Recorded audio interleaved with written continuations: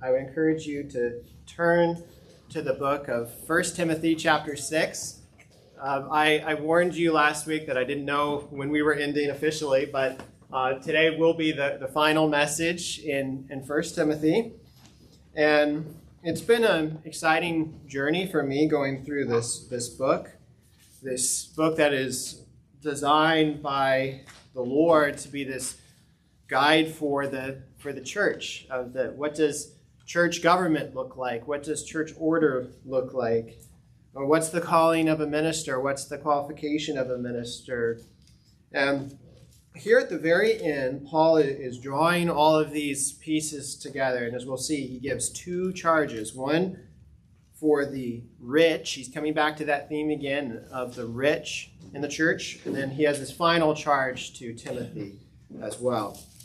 So again, this is the book of 1 Timothy, chapter 6, and I'll begin reading in verse 17.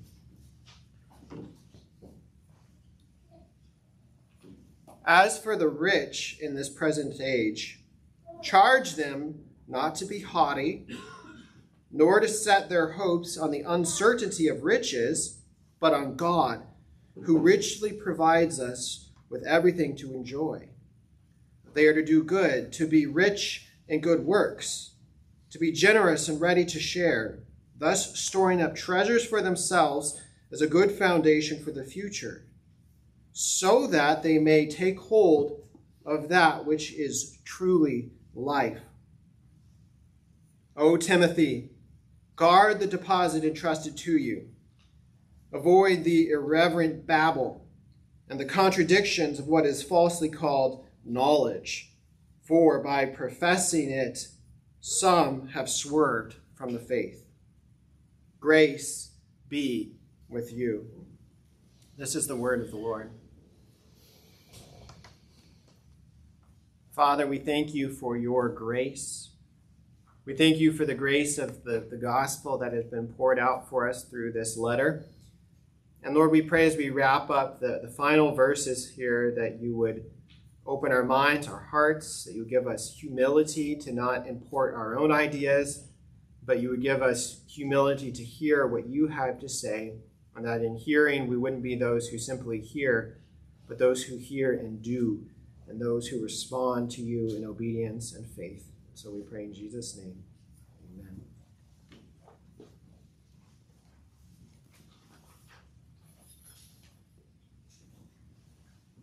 As you look at our text today, you see this word charge, that Paul is giving a charge first to the rich, and he's giving a charge to Timothy.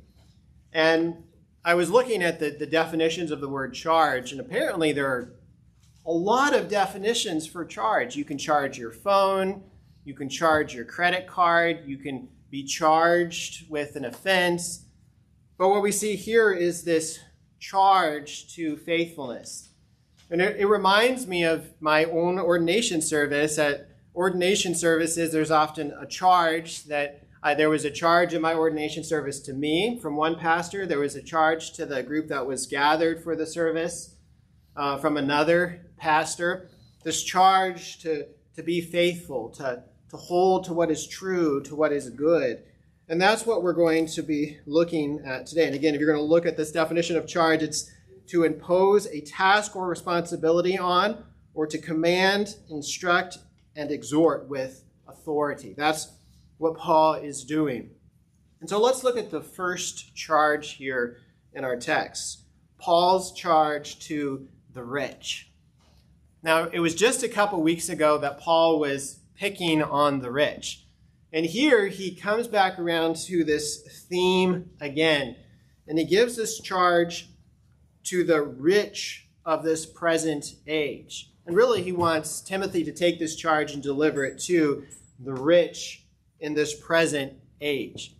And of course, at the time this was written, this was the rich of the present age being the rich in the Greco-Roman world of the first century. But then as you think about our context, that we are the rich of this present age. You know, some of you say, I'm not rich. I wish I were. But if you think about our time in history, that we live in an extremely rich period of history, that we're not just the rich of this present age, but in some ways the rich of the ages, in terms of the comforts we enjoy, in terms of the ease of our life, in terms of the things that we own, that if prior generations were able to come to our world and look at all of the medical advancements, look at your phone, look at your dishwasher, look at your home, look at your car, they would see us as extremely wealthy. But it's not just our time that is the rich of this present age, but even our country. I mentioned this also a few weeks ago, that just being in America, we are in an extremely wealthy country. That if you ever have the opportunity to travel to the developing world, you recognize how much wealth we take for granted here in our world. Or even just within our country, you can think about our region, that we are also in an extremely wealthy region, not just of the world, but of Pennsylvania. Chester County is the wealthiest county in Pennsylvania. And here in Garnet Valley and Chadds Ford, people always say we're kind of the Chester County side of Delaware County, that we are a wealthy area. And you see that just even what we were hearing last week from Chris Batten about the treks that he's making into Kensington in the city, that you look even in our region in the amount of poverty in Philadelphia or in Chester or in Wilmington, that we see that where we are, that we are the rich of this present age. And of course, that doesn't mean that there's something inherently wrong. It's not wrong to be rich per se. You can think in the Old Testament, in the book of Genesis, chapter 13, verse 2, it says, "Now Abraham," or Abram, "was rich in livestock, in silver, and in gold." He was wealthy. Or you can think of Job, who it says was a blameless and upright man, one who feared God and turned away from evil. And of course, he was one who was rich. He had a lot of material possessions before he was tested and lost everything. Or you could think of Joseph of Arimathea in Matthew 27. He's the man who came to Pilate, requested to take the body down from the cross, and he had an expensive tomb where he laid the body of Jesus. He was a wealthy man, but also a faithful man. So it's not wrong to be rich per se, but then we also know from the Bible that there are dangers of wealth.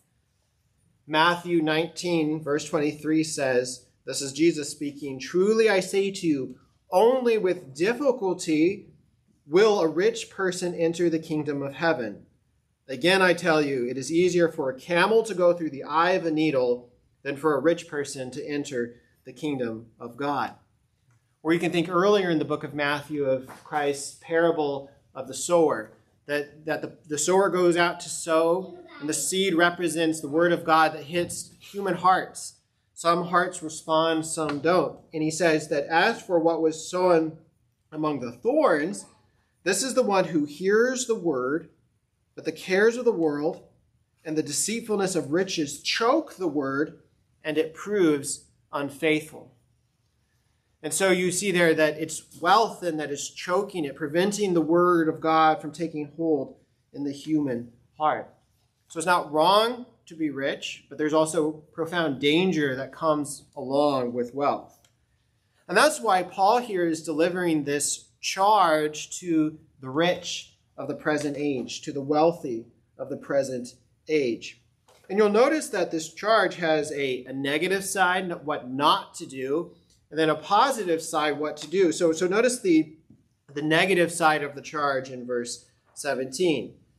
He says, "As for the rich in this present age, charge them not to be haughty." And you say, what? That's not a word you use every day, haughty. Charge them not to be haughty. This means to be proud, to be arrogant, to be self-righteous, to be puffed up. And of course, this is something that wealth can do. It can lead to pride. And that's why back in Deuteronomy chapter 8, God says, "Beware lest you say in your heart, my power and the might of my hand have given me this wealth." Or you can think of Ezekiel chapter 16, verse 49, where the where the Lord, speaking through the prophet, says, "Behold, this was the guilt of your sister Sodom. She and her daughter had pride, excess of food." That sounds familiar. Prosperous ease. That sounds familiar. "But did not aid the poor and the needy. They were haughty and did an abomination before me." And so you see the prophet there describing this spiritual pride, that they had prosperous ease, they had excess of food, they had great wealth, but it overflowed in rebellion against the Lord. And this can happen when we look at the gifts that God has given us in our life, and we start to think that we have these things because of our goodness, because we're just that great. We worked harder than everyone else. We deserve the things that we have. And so we begin to then look down on others who have less. Or maybe even in the wealth and the prosperity, we can stop depending on God. That we enter the pride of thinking that we're self-sufficient. I mean, that's what we talked about last week, that we are dependent. But when we have money, we can start to think that we are independent, that we don't need God, that we can plan for our future on our own, that we know where our food is coming from because we have money in the bank, that we don't need to pray, "Give me this day my daily bread," because we have the daily bread at hand. We stop depending on God, which turns into pride. So that's the first part of this negative charge here. He says, charge them not to be haughty. But he also says, charge them not to set their hopes on the uncertainty of riches, but on God, who richly provides us with everything to enjoy. And so you look at that phrase there, the uncertainty of riches. But what we're told so often in our society is that certainty comes through wealth. That certainty comes through money. Certainty comes through having that bank account, having that retirement, having those stock options. This is where you have certainty. But you'll remember the parable of Jesus in Luke 12, where he tells the parable of the rich fool. Starting in verse 16, he says that the land of a rich man produced plentifully. And he thought to himself, "What shall I do, for I have nowhere to store my crops?" And he said, "I will do this. I will tear down my barns and build larger ones. And there I will store all my grain and my goods. And I will say to my soul, 'Soul, you have ample goods laid up for many years. Relax, eat, drink, be merry.' But God said to him, 'Fool, this night your soul is required of you, and the things that you have prepared, whose will they be? So is the one who lays up treasure for himself and is not rich toward God.'" So there, in a parable form, you see the uncertainty of riches. You see that this man assumed that his future was certain, that because he had grain, because he had great wealth, he could store it up, he could lay back, he could relax, he could eat, he could drink, he could be merry. But then he says, "Fool, this very night your life is required of you." And you could even think about if you had a $20 bill in your wallet. I don't have a $20 bill on me, or I'd pull it out and show it to you. But if you pulled out a $20 bill and you look at it, you say, okay, there's some value there. But you think about that $20 bill and you say, is the paper that is printed on worth $20? No. So why is it valuable? Well, it's backed up by the government. And then you say, well, is there anything of actual value backing it up? Not really. It's more of an agreement between people. But then you think of all the ways that you could lose the value of that $20 bill that you're holding in your hands. You could lose it. You could go to spend it and it falls out of your pocket and you're unable to cash out the value of that paper. Or you get, somebody pulls out a gun, "Give me your wallet." Somebody takes your money. You're not able to gain the value of it. Or you decide that you're going to save it for the future when you actually have time to enjoy it. And then inflation continues, and then maybe you can buy a stick of gum with it someday. That could take away the value of the money that you have. But then also, having money is only valuable if there is a supply chain to provide the things that you want to buy. So imagine that there was an enormous disaster in our country, and you go to the grocery store to buy food, and there's no food. Is your money valuable at that point? If there are no products to buy, is the money of any value?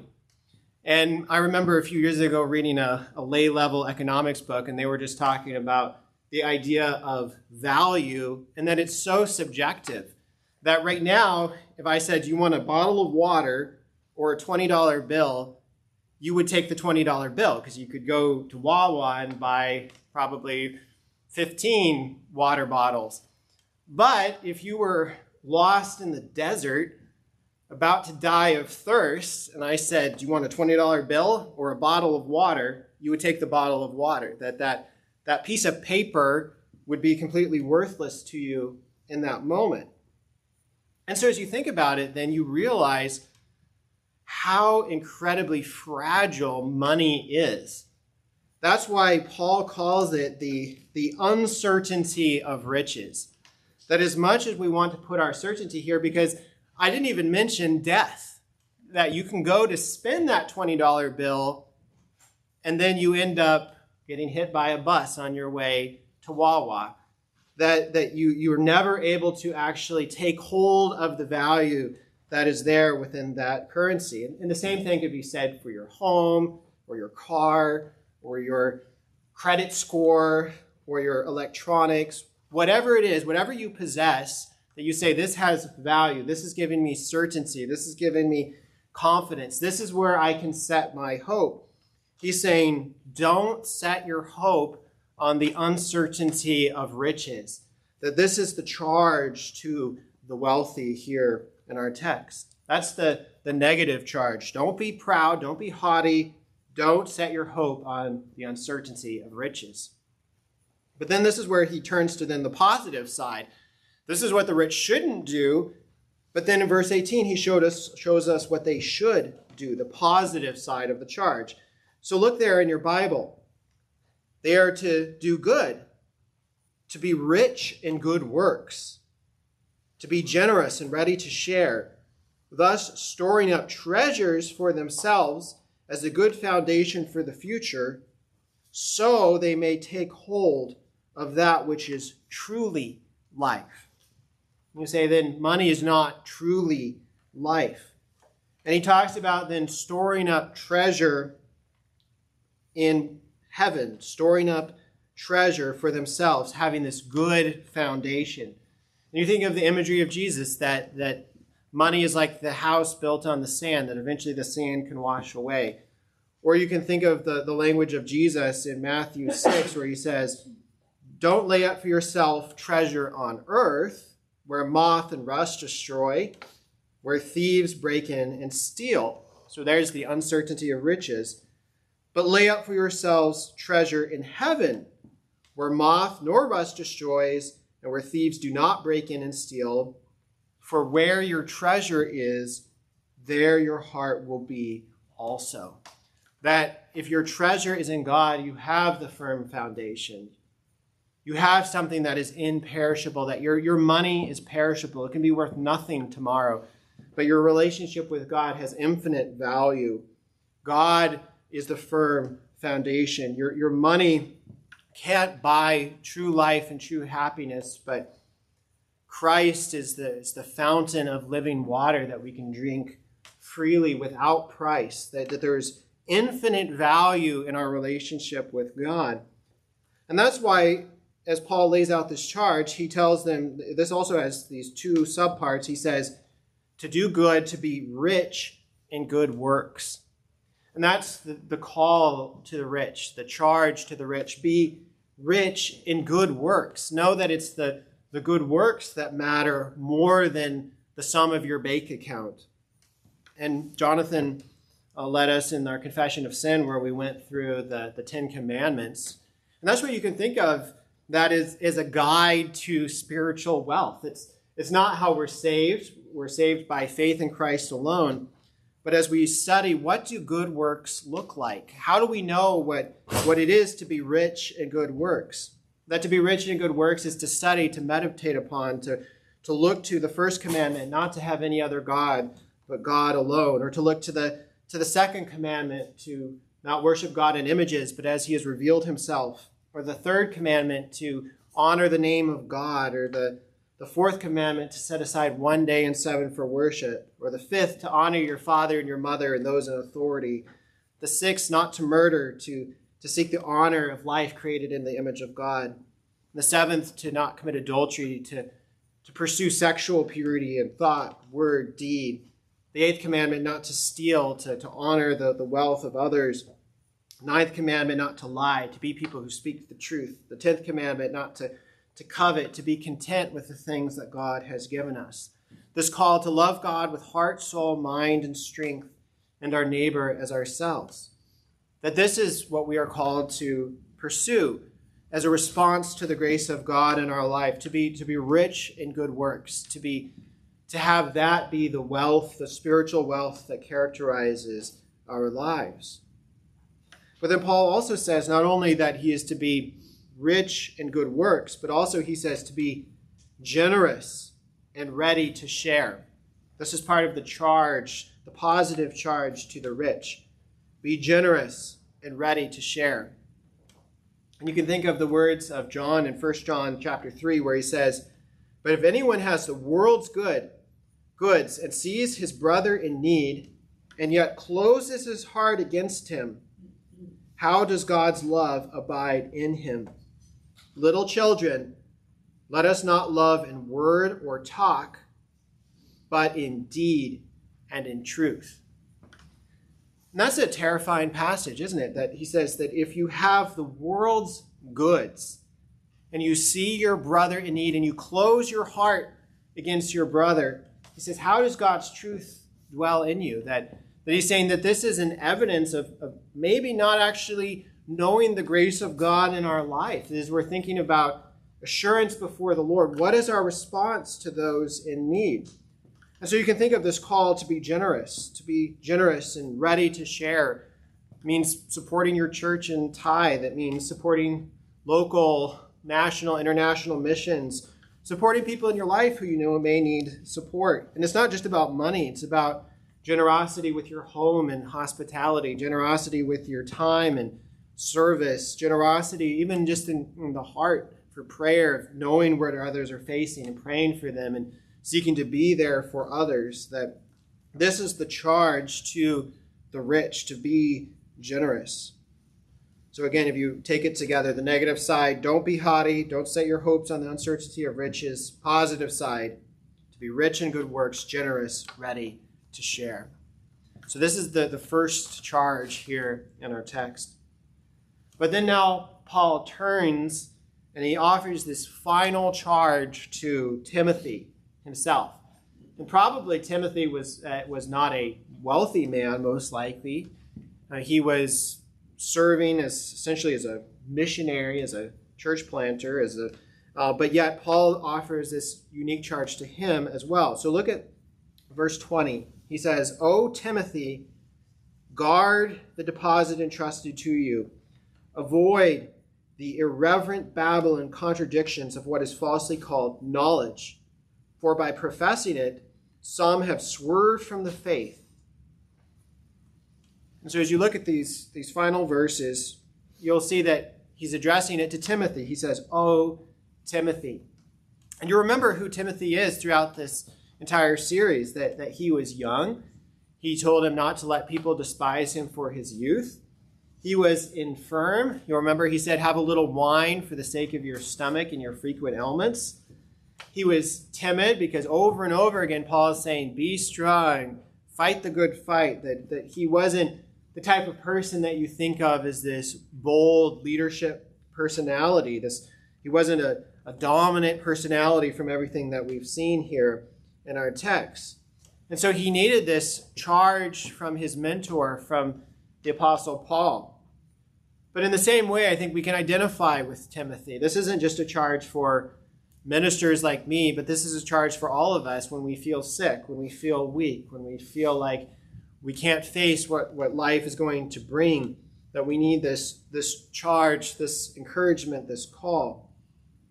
And you'll notice that just as the first charge to the rich had both a negative and a positive side, this also has the negative and the positive side, what not to do and what to do. And so look at the positive side of the charge. Here he starts with the positive. He says, "O Timothy, guard the deposit entrusted to you." And in the original language, this deposit means property entrusted to another. And you say, what property has God entrusted to us? What is the Lord entrusted to his church? That this deposit that we have received is ultimately the scriptures, that we have the deposit of the written word of God. We have the deposit in the primary message of the Bible, the sound words of the gospel that are the power of God for salvation, the sound words that have been summarized in the great creeds and confessions of the church, the sound words that are life-giving because they offer the hope of Christ. That we receive this deposit and we're told to guard the deposit entrusted to us. And we guard it by reading the word entrusted to us, by studying it, by defending it against error, by applying it to our lives and seeking to actually live it, and by proclaiming it. I was helped here by John Calvin in his commentary on this text that he referenced Matthew 25, where Jesus offers the parable of the talents. And of course, that's where we get even our English word talent is from Matthew 25, where this wise master gives talents, gives wealth to his servants, and then goes away on a long journey. And it says in Matthew 25, verse 15, it says, "To the one he gave 5 talents, to another 2, to another 1, each according to his ability. Then he went away. He who had received the 5 talents went at once and traded with them and made five talents more. So also the one who had 2 talents made 2 more. But he who had received the 1 talent went and dug in the ground and hid his master's money." And you remember that when the master finally shows up, he rewards the one who had 5 and made 5 more. He rewards the one who had 2 and made 2 more. But the one who just took the deposit and hid it in the ground, he faces judgment from the master when he comes, because he thought that the master was only looking to maintain what he had been given.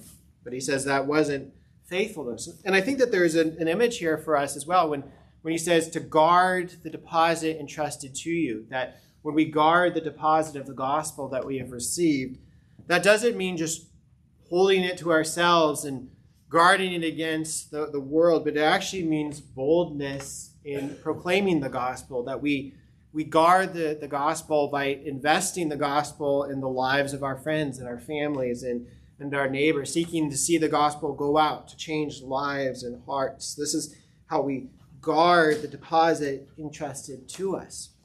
And that's the positive side of this charge. But then look at the negative side as well.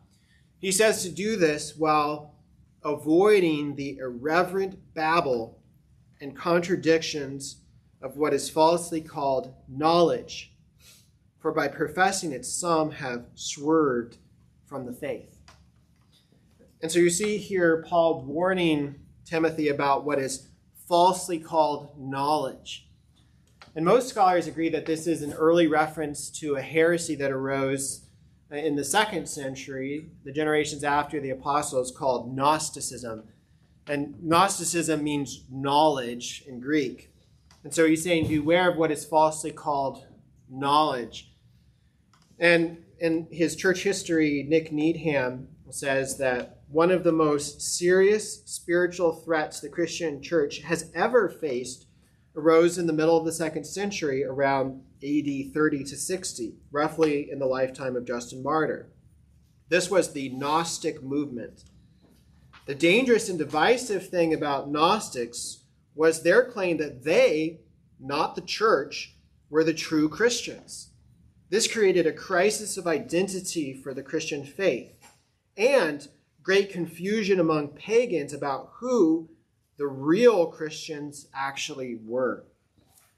And so he's saying that in all of church history, it's been one of the greatest threats to the church, that right away is in Satan's opposition to the expansion of the gospel, it's flooding the market with counterfeit Christianity, this Gnostic movement claiming not that the Christianity is about this open proclamation of the truth of God's word, but rather that Christianity is about this secret, hidden, mystical knowledge, that you get into the in crowd and then you receive this special spiritual knowledge.